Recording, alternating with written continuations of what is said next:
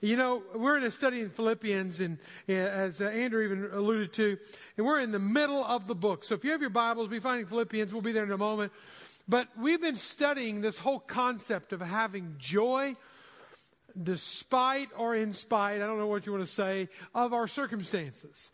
So again, through the storm, He is Lord, Lord of all. I hope you can sing it from your heart. I hope whenever you sing it, you'll actually even replay events in your life, snapshots of your life where it's like, okay, yes, there was a time, that was that time, and there was that situation, there was that relationship, there was that job, and you can go, okay, God, you got me through that. Thank you, God. Now the storm I'm in now, I'm trusting you will do the same. And that's where it's kind of hard. And sometimes in those storms, in those situations, we lose our joy. Our joy vanishes, it goes away. And again, some people question whether that's joy or is it happiness. Happiness comes from things that happen to us. Joy should be a little bit more sustainable in life and enduring through the storms of life. But let's just camp on this concept of joy for a little bit. Because we're going to find today in the very first verse, in the very first chapter 3, we're going to find where Paul's going to call us again, as he does every chapter of Philippians. It's the theme of the whole book, is to rejoice and to rejoice in the Lord. And he's going to say it again. He's going to say it again. In case you didn't hear it again, he's going to say it again. And he's going to say it today as we kick it off. And so here's what I want us to zero in on this whole joy concept. Circumstances good, circumstances bad. You like where you live, you don't like where you live. You like your job, you don't like your job. You like your kids, you don't like your kids, whatever case may be. Joy, is it an elusive dream? Or is it a present reality?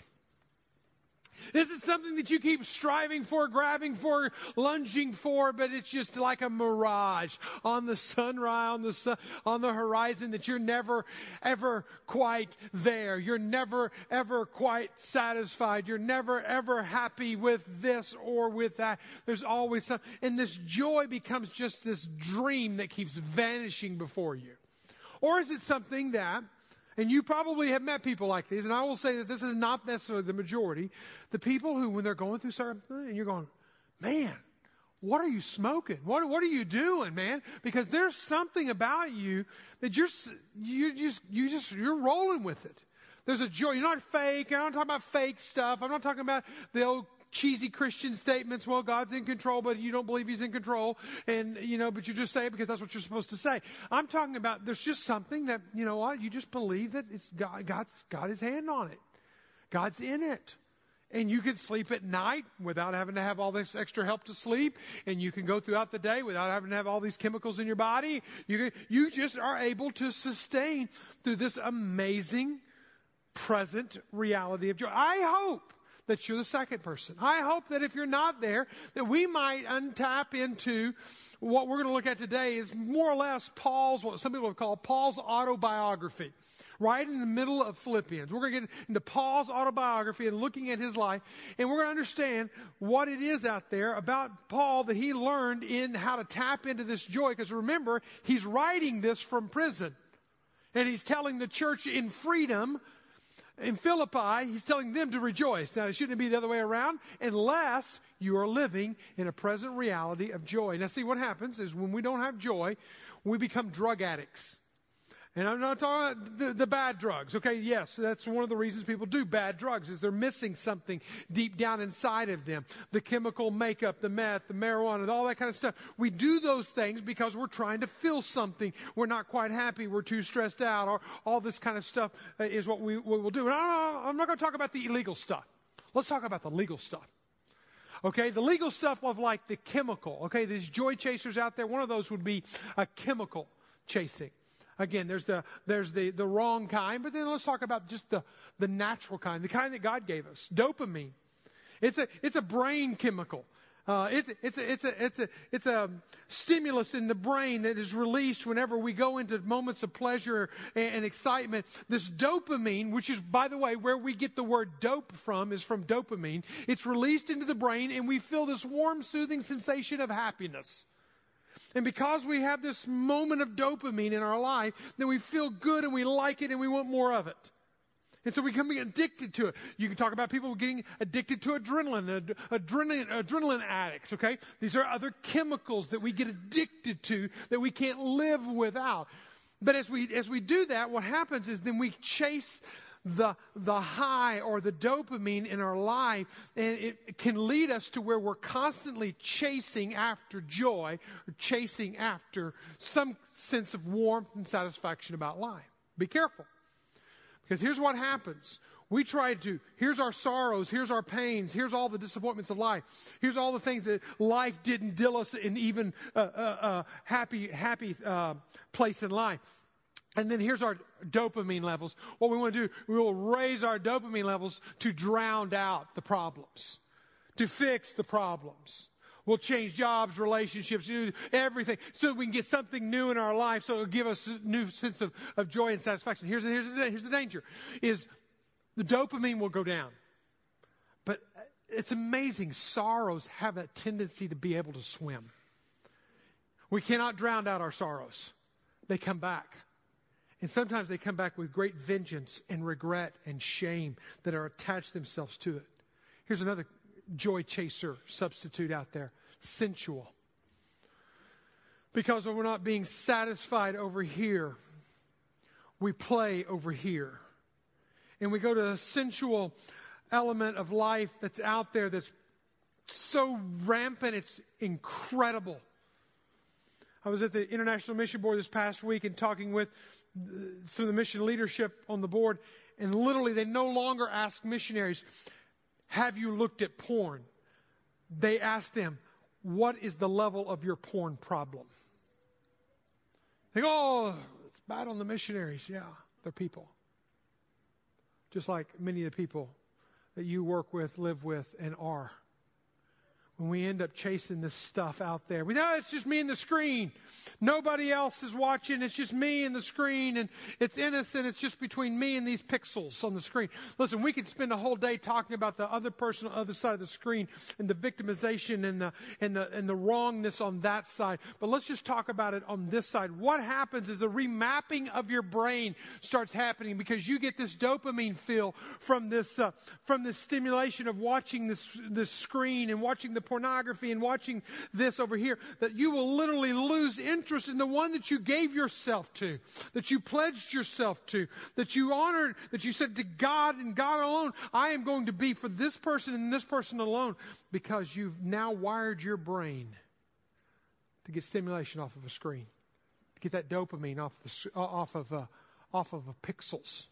Be careful of chasing joy through the sensual. Be careful of chasing joy through the material. It's another way we chase after joy. You know, we like shiny, we like new, we like bright, we like faster, we like the latest gadgets and whatever. And I'm going to step on the front of this example and just say, in the McDaniel household, I am the guilty one. I am the one in the McDaniel household that can buy things off of an impulse, off of just glancing at it on the screen. Oh, I need to buy that. And these little things where you can just order it so quickly, and everything's logged in, the memories and the passwords and the thumbprint, and boom, it's in the mail coming your way. Lori will look at something 5 times, and I will have bought it 10 times the amount of time it takes her to look at it 5 times. And if I'm the one that doesn't struggle with the graven image of the prophet of Baal made out of gold, I struggle with the graven image made out of plastic, and that credit card that, if you're not careful, is the graven image that you will go. But the whole reason is that little drip of dopamine that I'll get, that drug, that satisfaction, that sense of, ooh, I get something new, shiny, bright, and I want it, and I get to wear it. And you know, you guys in the marketing world, you do it to me. Okay, it's your fault. It's not my fault. But here's somebody said it like this: money's like salt water. The more you drink, the more you want. And I would say that it's about material stuff. And listen, these are all joy chasers that we chase after joy, longing for that hope, that satisfaction, that sense, that dope in our life, that we'll find some sense of joy. And there's nothing wrong with going after longing for happiness. Okay? I think John Piper said it like this, and said it very well. giving us the reality is that the longing to be happy is a universal human experience. It is good and it is not sinful. So it is not wrong to long to be happy, to long to have joy in your life. That's not wrong. It's where you go and find it. So let me give you one more. One more way we'll chase joy, and we should chase joy, and that's in the spiritual. We need to look at all the others as an inferior to this one. And if you hold the presupposition that I hold today, that I am a spiritual being who just is right now existing in an earthly physical form, then you would believe, as many people believe, that there are a physical form and maybe there's a spirit out there. I believe that I'm a spiritual being and that one of these days my physical body is going to die, but my spirit will live on and on and on forever and ever. Amen. And here's what the reality is. I got to make sure my spirit is whole, is complete, is full, has joy in it. And then all the physical will take care of itself. Then all the physical satisfactions out there will be there, even if I don't get everything that I want, even if things don't work out. And so here's the blank on your first, in your notes there. Joy is generated, and I would say sustained through Jesus. Okay, now you knew you had to come to church and hear Jesus is the answer to everything, right? Okay, Jesus is the answer. I'm going to just say that. I'm going to believe that because what he says in John 10, that he came to give us life and to give it more abundantly, to give it fully, completely. I believe that Jesus is the whole deal. If I tap in, if I abide in, as John 15 says, if I am connected to Jesus and he is my life source, then I am going to find this amazing sense of, call it warmth, call it satisfaction, call it joy, call it completeness. I'm going to have that through Jesus Christ. I'm going to have this completeness through him. And it's what he came for, to give us life and to give it in its most abundant, full, and complete form. Now, in John 16:33, he doesn't say it's all going to be peaches and cream out there. He says, I have told you these things so that in me, Jesus, you may have peace. There's no doubt joy and peace would be kissing cousins or heads and tails of the same coin. You will have suffering in this world. Wow, shouldn't that take you away from your joy? Shouldn't that take you away from your peace? What Jesus is saying here is, no, in me, you will be able to go through suffering, and we're going to talk about that in a little bit too. You're going to go through suffering, you're going to go through pain, you're going to go through loss, you're going to go through frustration, but I can still be very present in that. Very real, as if I was physically there. You will sense that I am there. You will know that I am there. So be courageous. Be courageous. I have conquered the world. There's not a problem that Jesus hasn't or can't or won't conquer in us or through us if we are abiding in him, again, John 15, or if we are connected to him, or if he is our source of joy. If he is who we are grafted into. Now, let's go back to Philippians chapter 3. It's where we're going to be today. We're right in the middle of the letter now. We're going to finish it up by the end of this month, but we're right in the middle of the letter. So if Paul were to fold it up the letter, rolled up the letter, however he sent the letter off, if you were to open it up and lay it out, then chapter 3 is kind of where it is in the middle. And he starts it off. And as you look at, in fact, if you look at this passage, you find him really giving us a very good autobiography of his life. He walks us through his past life, his present life, and his future life. And each one of those, he talks about how. Let's start here. So I said, I count it all joy. Okay, I count my life. And he talks about how he valued and how he assessed and where he placed the big rocks in the jar first and then the little rocks. Where he put his greatest value is here. But then he talks about his present, okay? Now I want to encourage you in this. I'm not going to get there this week. I'm going to encourage you to go there this week in your own personal study. I'm going to read one verse and it's going to talk about, okay, now I press on. And then he kind of finishes by I look. He talks about looking ahead. And so you just kind of look through Paul's life. But why am I taking an entire Sunday to talk about his past? Why should I talk about his present? Why should I talk about his future? Because I don't think you can go forward effectively. I don't think you can live fully fully alive in the present until you have dealt with the past. Sometimes you have to go backward before you can go forward. Now, I'll hear people say this all along, and anytime I say that, I don't want to focus on the past, I just want to focus on the future. Sometimes you've got to go back and unpack and refix and undo and realign and reset from some things that you got off kilter in the very beginning. And you've been building your life off of that poor foundation. Great song, Andrew. Off that, not the cornerstone of Jesus. And you got to go back to the foundation and build out from there. So, in light of that, let's look at chapter 3, verse 1, where he starts it off by saying, finally. Now, like any preacher, when they say finally, ignore it. Okay? Because he's still got 2 more chapters. Okay? Finally, my brothers, rejoice. There's the word. He brings them back to joy. Rejoice where? Where you get your joy from? You get your joy in the Lord. Rejoice in the Lord. To write the same thing to you is no trouble to me. And, by the way, it's helpful for you. So Paul is looking back on his life. Listen, it's not a problem for me to go back and revisit my story, okay? There's not a problem with that. In fact, if I go back and tell you my story, it will actually be a benefit to you. So let's unpack the past and let's move forward into the future. But as we unpack the past, let's learn from it. Let's see how we can all grow from it.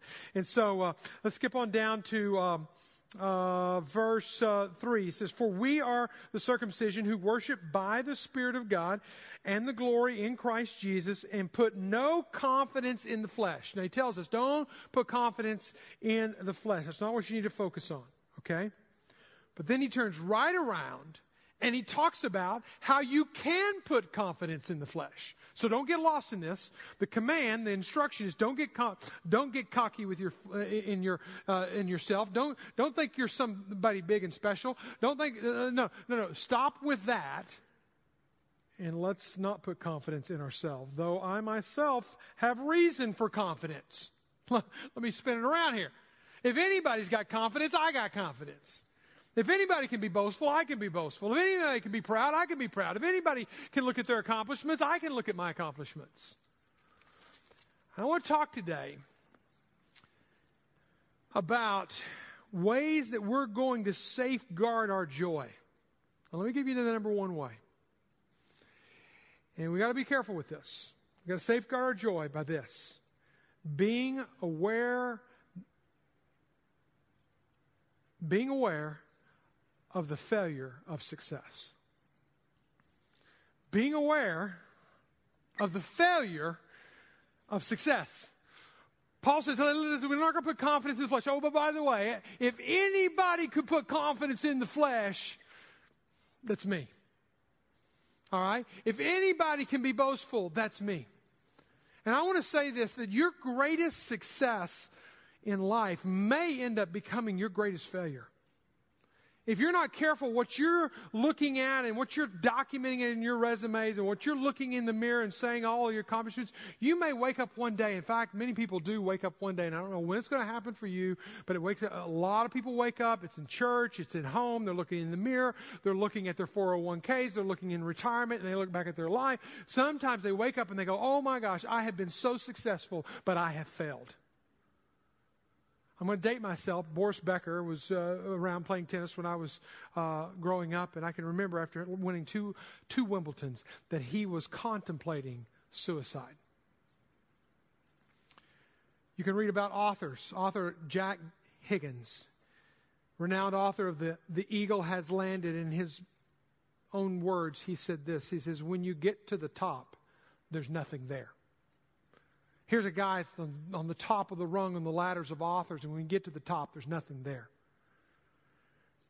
There's MacDonald who said this. He said, without Christ, a man must fail miserably or succeed even more miserably. Without Christ, you will fail miserably or you will succeed even more miserably. New York Times had an article about a person in the dot-com era. Her name was Diane Knorr, and she was a former dot-com executive, and she made all this money in the dot-com age, and her goal was by the time she was 49 that she would be making 6 figures, okay? But by 49 was her goal. By 35, she was already making six figures, well into the six figures. She got to that point of success, and in her own words, reported in the New York Times, she said, nothing happened. No balloons dropped. That's when I really became aware of that hollow feeling. I want you to hang on to those words. Hollow feeling. Because some of you guys are up-and-comers. Some of you guys are climbing faster than the speed of sound. Some of you guys are movers and shakers. Beware that you might just get to the top and find out just how hollow it is. I think all of us have seen and experienced people in our life that are incredibly, incredibly wealthy, but incredibly miserable in their wealth. And you think, okay, how much more do I have to take to buy the satisfaction that I need? And again, the success of our life may become the greatest failure of our souls. Can I say that again? The success of our life may become the greatest failure of our soul. If our soul isn't whole, isn't complete, then all the success and all the accomplishments of this world will not matter. Some of you are going, man, I would sure like to try it. Give me six figures and I'll try to be happy. I'll surely find happiness. Every study that's ever been done on this, I should have pulled one up, has said everybody who says they can make a little bit more money, they'd be happy. It's never, if I made less, it's never, I'm happy enough in what I've got. It's always more. Let's go back to Paul. Paul said, if anybody can have confidence, it's myself. If anybody can be proud, it's myself. And now what he does is he begins to lift his resume here. He says, and he goes in verse 5, and I'll break this down in a moment. He was circumcised on the 8th day, the people of Israel, the tribe of Benjamin, a Hebrew of the Hebrews, as of the law. He was a Pharisee, as to zeal. Again, he's putting qualifiers. As to a Hebrew, I was the Hebrew of the Hebrews. As to the law, I was a Pharisee. As to zeal, I was a persecutor of the church. As to righteousness, under the law, I was blameless. He qualifies everything that he does. He says, listen, I was the king of the hill. I had it made. If you look in my world, in my context, and some of y'all have your own little worlds and your own little context, I was on the top. And breaking it down like this, again, just so you can get a better visual of it. He says, I was circumcised on the 8th day. What was he saying? He said, I was born a Hebrew. I wasn't converted into Judaism. I was a Hebrew, Jewish born boy, because 8 days in, I was getting circumcised in the temple. I am Jewish through and through. By the way, I even know my ancestry. I went on Ancestries.com and I go all the way back to the tribe of Benjamin. That was funny. Ancestries.com wasn't around then. Okay. Networked. I'm a Pharisee. Now, again, you got to understand what that rank and file of that is you're not just a Pharisee because you sign up to be a Pharisee. You're a Pharisee because you are an instructor of the law. It's a good old boys club for sure. It's a place where they not only believe in the 10 Commandments, they were going to put 613 other commandments on top of that to fulfill the 10 Commandments that God gave us. I mean, they were so stringent, but he was a Pharisee. Zealous. You want to talk about how committed he was to his job? He was assigned the task to eradicate the church. Kill the church. So that's exactly what he starts doing. On the streets of Jerusalem, Stephen is stoned. And who is there overseeing the whole execution of Stephen? But it is none other than Saul of Tarsus, who will later become Paul. And then a moral guy. This guy is as straight as an arrow. He kept all 613 law, righteous, blameless, under the law. He did it all. Everything about Paul's life, I want you to see this. Everything about Paul's life said he's righteous, he's good, he's right, everything's good about him. And what does Paul say? He says, listen, don't put confidence in that. If you're sitting here today and you're going, you know what? I go to this church, I give to this church, I serve in this church, I've gone on a global adventure, and you just look at all that, and I voted Republican, I voted for Trump, or I didn't vote for Trump, or whatever. You can list off all the things you did right and all the accomplishments of your life, and I've been married, so there's many. Stop it. No confidence in the flesh. I can't get there on my own. It's not what I did. It's nothing that I can do. It's not in me. I can't earn this. Let's talk about another guy. So we talked about Paul. Let me talk about Solomon. Solomon was born into David's family. David was an incredible king. He was the greatest king Israel ever knew. But right behind him, shouldn't Solomon have been that guy? Solomon follows behind him after David has established this great country, a man after God's own heart, and he leaves him the wealth. He leaves him the throne. He leaves him this country in a great situation. He goes on, Solomon, and completes the building of the temple. It's this beautiful, ornate temple. To this day, they've never been able to reproduce this temple in its magnitude. Solomon was wise King Solomon. Solomon was the king who asked God for wisdom, and God gave it to him. And he was writing, and he was an author, and he was a king. And the Queen of Sheba comes and consults with him, and other people come and consult him. He's a powerful individual. He's quite accomplished, and he's pretty proud of it. His success becomes his failure. Beware that your success becomes your failure. I want us to look at Ecclesiastes. And then in the memoirs of Solomon, I want you to notice all the I's. I searched with my heart how to cheer my body up. Basically, how to be happy, how to find joy. I searched. That's what I live for. With wine, my heart still guiding me with wisdom and how to lay hold of the folly, till I might see what was good for the children of man to be under heaven during a few days of life on earth. He said, I wanted to make sure I had accomplished and I had everything to make me happy in life. I made great works. I built houses. I planted vineyards for myself. I made myself gardens and parks and planted in them all kinds of fruit trees. I made myself pools in which to water the forest and the growing trees. I bought male and female slaves and slaves that were born in my house. I had also great possessions and herds and flocks, more than any had before me in Jerusalem. I am the wealthiest cat who's ever walked these streets. I also gathered for myself silver and gold and treasures in the king's provinces. So it wasn't just where I was living, it was also the provinces beyond me. I got singers in both, so I had the best music in town. I had both men and women and many concubines delight the sons of man. And I became great and surpassed all those before. And he mentions it twice. He's pretty arrogant and pretty sold on himself. He mentioned it in the last verse, and now he's mentioned it again. He's the greatest ever in Jerusalem, and also my wisdom remained with me. I never lost it. And whatever my eyes desired, I did not keep from them. I kept my heart from no pleasure, for my heart found pleasure in all the toil. That was the reward for all my toil. Listen, all that he had done, all he had accomplished, he's the greatest that ever lived. He had all this wisdom, and he did everything to bring pleasure to himself. Now look at the end result, the net total of it all. Then I considered all that my hands had done, and the toil that I had expended in doing it. And behold, all was vanity and striving after the wind. There was nothing to be gained under the sun. Hollow feeling. If we're not careful, we will bank our life on our successes, our faith on our successes, our walk with God on our successes. Stop it. Put no confidence in that. Number 2, reassess your assets. What defines success for you?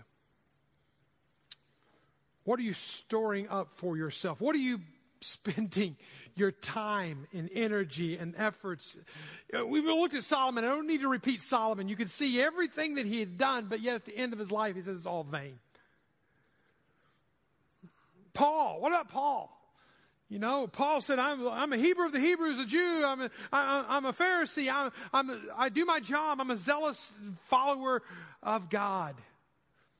Gets on the road to Damascus and he meets God. And he meets Jesus on that road.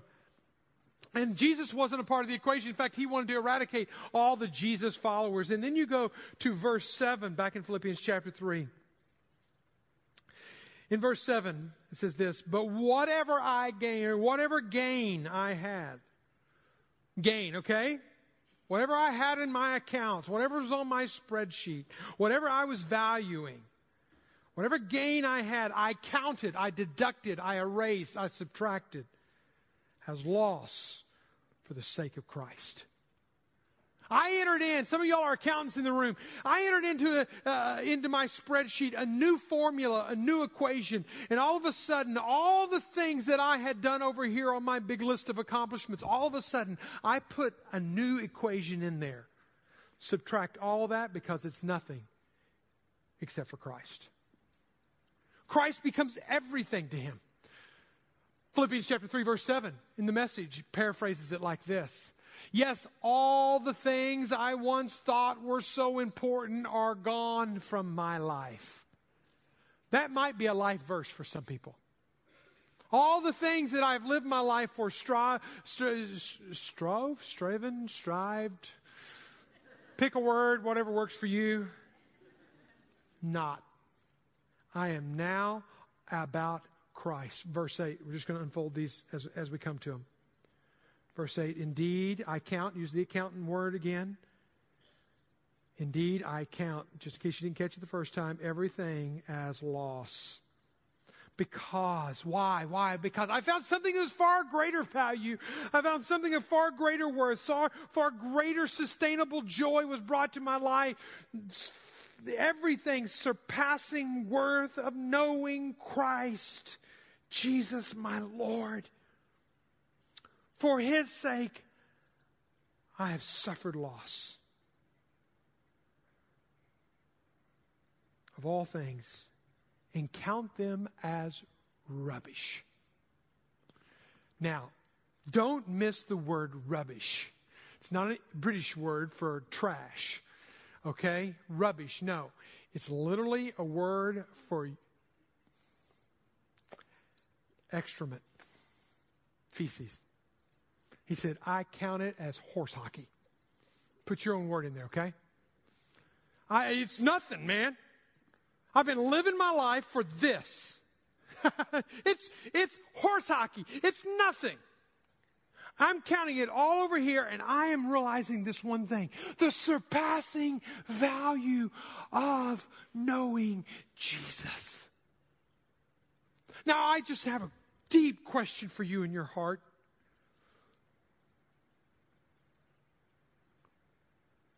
Where is your joy?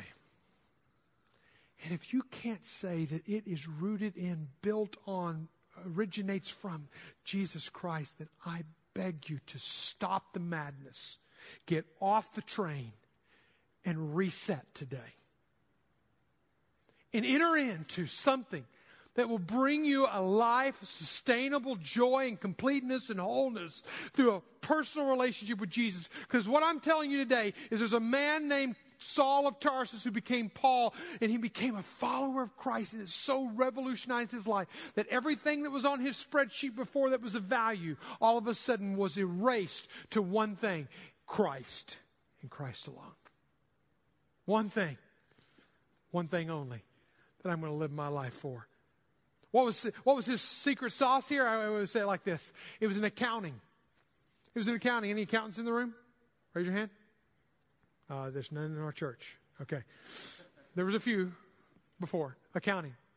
Here, you learn how to count what really counts. And you know, you've been loyal to a job for 20, 30 years. I met somebody in the gallery this morning who's been loyal to their job for 30 years, and yet they were saying to me, I don't know if tomorrow I will have a job. You can be loyal to something for a long time, and then all of a sudden it not be loyal to you. You better figure out something that you're going to stake your life on.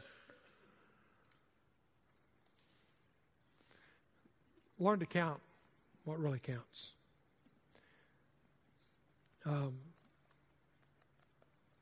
Verse 8 and 9. I want to read it again, and I want you to hear it clearly. Indeed, I count everything as a loss because of the surpassing worth of knowing Christ Jesus my Lord. For his sake I have suffered the loss of all things and count them but rubbish in order that I may gain Christ. Notice the surpassing worth of knowing Christ. Notice that he wants to gain Christ, to be found in him. Notice the relationship, not having a righteousness of my own.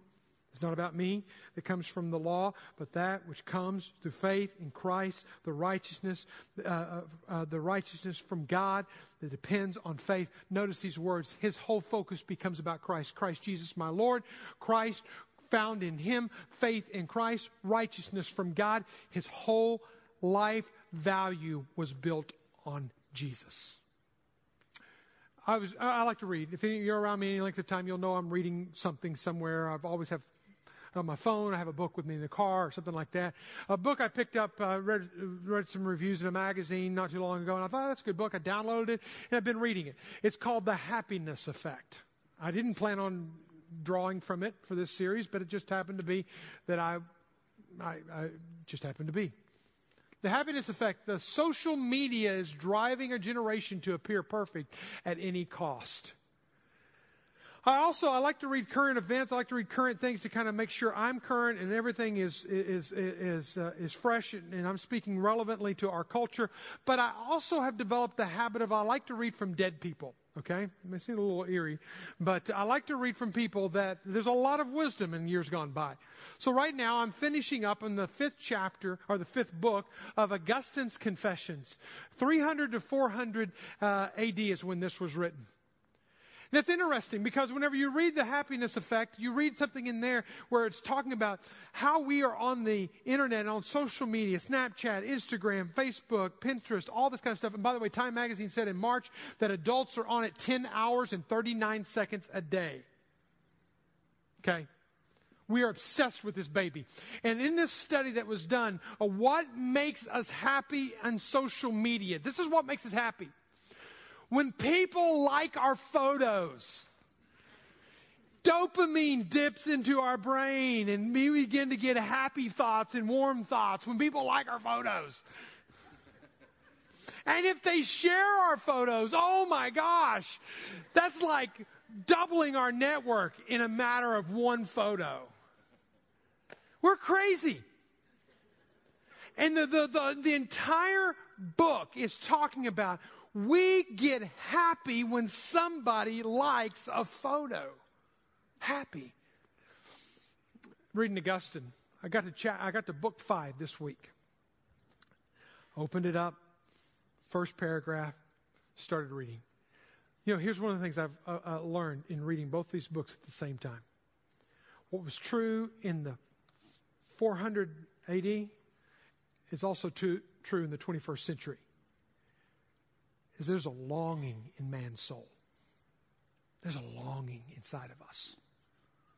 There's a longing inside of us. What's that longing? Well, we're going to fill it with something. We're going to fill it with something.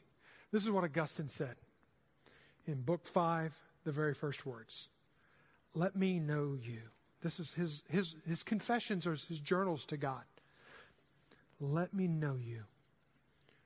For you are the God who knows me. Let me recognize you as you have recognized me. You are the power of my soul. Come into it and make it fit for yourself so that you may have it and hold it without stain or wrinkle. This is my hope. I'm reading Augustine and I'm going, yes. Yes. I want you, God. Nothing else matters. Nothing else matters. God, I want to count everything else as dung, as horse hockey, as rubbish. Nothing else matters but you, God, and I want you. The surpassing value, worth of knowing Jesus. And let me say, I know it's so true. We lose it. And some of y'all once had a love for God, but you're just dried up. You've filled it up with a bunch of other stuff, and you're wondering why the joy is not there, the best thing you could do is take out the trash and just let it be Jesus. Number 3, if we're going to safeguard the joy in our hearts and our lives, we got to model our life after the Master. And that doesn't mean it's going to be easy. In a matter of 1 month, let me read the news headlines. In a matter of 1 month, 40 Egyptians churches were burned to the ground. House church leaders were imprisoned in Iran. 80 Christians murdered in North Korea for merely owning a Bible. Believers nailed to the crosses in Syria.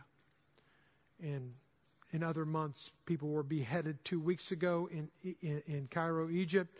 28 believers were taken from a bus and shot in the streets because they were going to a place of worship. I am not saying by any stretch of the imagination that following Jesus is going to be easy, but I will tell you this without any hesitation or equivocation, that following Jesus brings joy that is sustainable. And you can hear it in the very words of Paul when he picks it up in verse 9, and be found in him, having the righteousness of my own. No, I don't want my righteousness. It comes from the law. It doesn't work.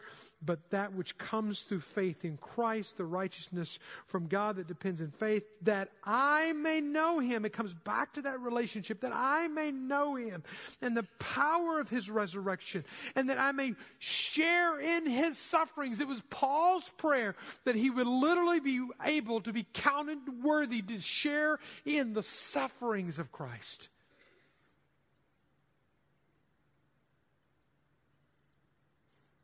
Becoming like him in his death. By any means possible, I may attain to the resurrection of the dead. Listen, when you follow Christ, it may mean isolation, it may mean humiliation, it may mean loss, but it will also mean that you're walking the way of Jesus. Luke 14:33, Jesus said, none of you can be my disciples who does not give up. What's on the table for you? What's off the table that you're unwilling to give up? Listen, I can just say this. You're going to have to put it all on the table. All of it on the table. Because here's what will happen. If you hold one little part of your life off the table and everything else is on the table, then that's the part that God knows is an idol in your life. And that's also the part that Satan knows that he still has a stronghold in your life. Everything on the table. Galatians 6:17 says, I bear in my body the marks of Jesus.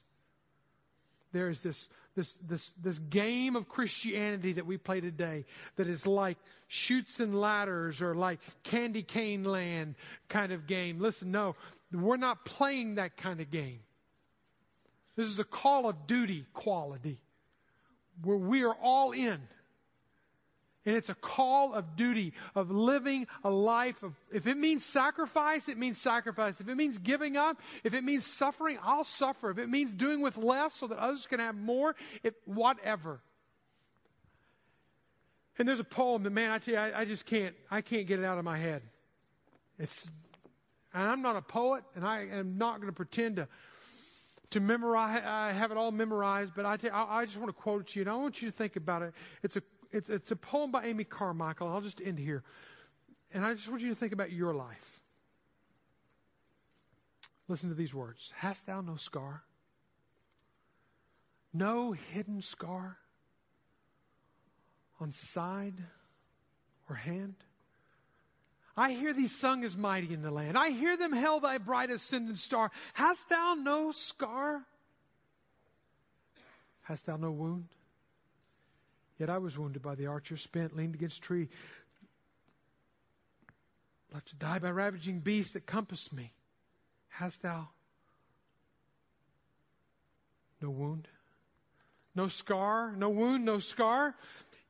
Yet as the master shall the servant be, and blessed are the feet that follow me, but thine are whole. Can he have followed far who hath not wound or scar? And I look at my life, and I'm pretty happy a middle-class American. I got it pretty easy. What am I willing? What am I unwilling to give up for the cause of Christ? I'll promise you this. Fully obedient multipliers following Jesus is absolutely nothing more and nothing less is what Jesus asked of us. Would you pray with me? Father, you're calling us. You have called us to say yes. Not maybe, but to say yes. To whatever, whenever, however.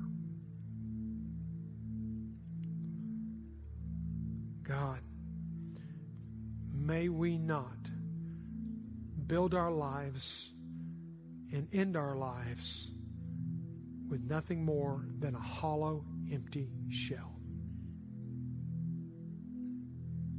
But may we learn to treasure the surpassing value of knowing